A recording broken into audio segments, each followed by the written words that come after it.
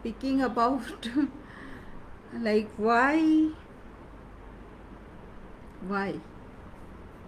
and let me see if the video is starting. Hi guys, let me speak today about why people do not come back, the prospects who do not come back to us despite the content, the value that we provide, because they are hesitating to connect with us. That is an insight I got today from a lady. What I have been doing last few days, because I always get very negative statement from especially women, in my LinkedIn profile, because I am in LinkedIn, because I work from like say my target segment is working professionals, so I had to go to LinkedIn, and I don't know where in Facebook my target clients are hiding. So I shall be going to LinkedIn till that time, and also I'll be discovering my prospects if they're there in Facebook, because I want to serve everybody, right? And I searched a lot, but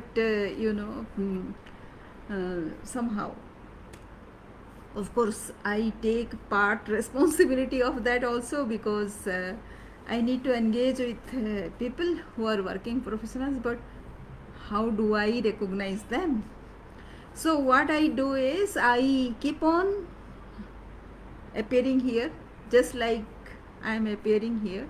I just posted a value content. I just closed a client, and the although the general outline is the same for everybody, because the discipline is same for everybody, right? So that will be same for everybody, but people come with various experience structure and from different fields. So when they come from different fields, some people will be requiring some help in some of the aspects, and others will be requiring help in another aspect. So it is like say 20-30 for the subjects they are very proficient with, and 60 to 90% they are not very proficient with. So what I get from my prospects are, they are hugely talented and very potential. As I have visualized my dream clients, they are very potential, and that is why they get into trouble, because they are aspiring for more, they are looking more from their careers, and they are clueless, because there is a small element of doubt inside the mind about their own capability.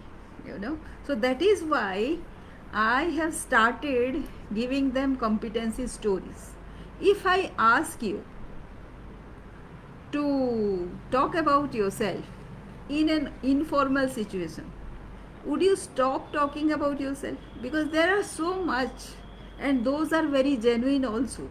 If I listen to you, genuinely listen to you, then you will tell more about you, and that helps me, that helps me in knowing about you and tell you about what are your strengths. We all have strengths and weaknesses, don't we? Why to focus on weaknesses while we have so much to talk about strengths? So with each strength comes a weakness. So how to balance? That is what I will be doing with this client of mine. So while I was talking to this very sure client of mine, I had this doubt in myself as to why clients, despite being so convinced about my help, they hesitate to come, they hesitate to talk to me. And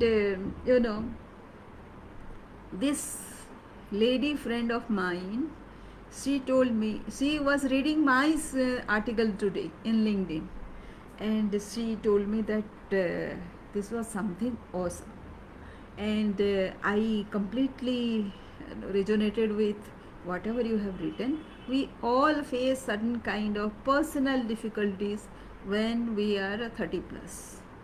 And that is a truth. I have seen so many of them, so many of people, and sometimes they go overboard when I feel like I'm getting kind of siphon off my energy and I block them. But people who are there, who are within control, within my control, I should say, and whom I can deal with.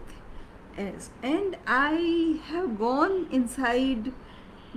I have asked them, uh, and it is of course very essential to make them comfortable with whatever I am saying, and it takes little time for me to make them comfortable, and that is where my mistake was happening. You know, people who are already troubled with something, they don't need the straight talking initially, just from the word go. They need some soothing, right? Of course, each of us, like say, when we are troubled by something which should not have happened, we all face this kind of tendency in our life, you know. So I started thinking about where I was going wrong. So I found that my experience has been very difficult with a lot of people. When you start talking about mentoring, when a lady is talking about mentoring, she is talking about care, she is talking about help, and she is talking about hand holding. These are very critically dangerous words for a person whose orientation is not there and who is misinterpreting whatever you are saying. So I used to face lot of this kind of problem, and because of those experiences I have started being a bit rude with people who had this kind of problem. Anybody can have any kind of problem. Certain relationship problem is there with many of the people and when they kind of get some support from somebody, especially a lady, then there is a chance. I won't say that all of them are go like say overboard or say take the wrong step, but some of them actually take advantage, and because of that I had to create a boundary. All of us need to create boundary in business, and that has to be very softly outlined. You should be soft, and you have to be very particular about establishing that boundary. If somebody is not aligned with whatever you are saying, then actually it is not advisable to continue with that kind of prospect. But it doesn't mean that each prospect has to be dealt with the same kind of strictness. Strict boundaries are important. Ensuring that those boundaries are in place is important, but not all of them deserve the same kind of treatment. So it was a mistake from my side that I was dealing uniformly with everybody in the same manner, thinking that if I let loose, then these people are going to go wayward. That is not true. And for girls, they know intuitively that this or that person is going to go wayward after some time. So using that kind of intuition, why not stop the conversation in the beginning itself and separate out those people who are quality customers. So then one doesn't have to follow that strict kind of talking conversation with them, allowing them to open up more even with those kind of problems. We the day, like this was something going on inside my mind for some time, but today when the lady complimented me, that it kind of becomes very shocking for few people. Then I realized that this was the mistake that I was doing with some of the people who are actually are afraid of opening up, thinking that I'll be very, very, very strict or very curt with them, and they don't deserve that. It is a problem, and it is a genuine problem, and it is not that they are trying to like say sweep those problems under the carpet.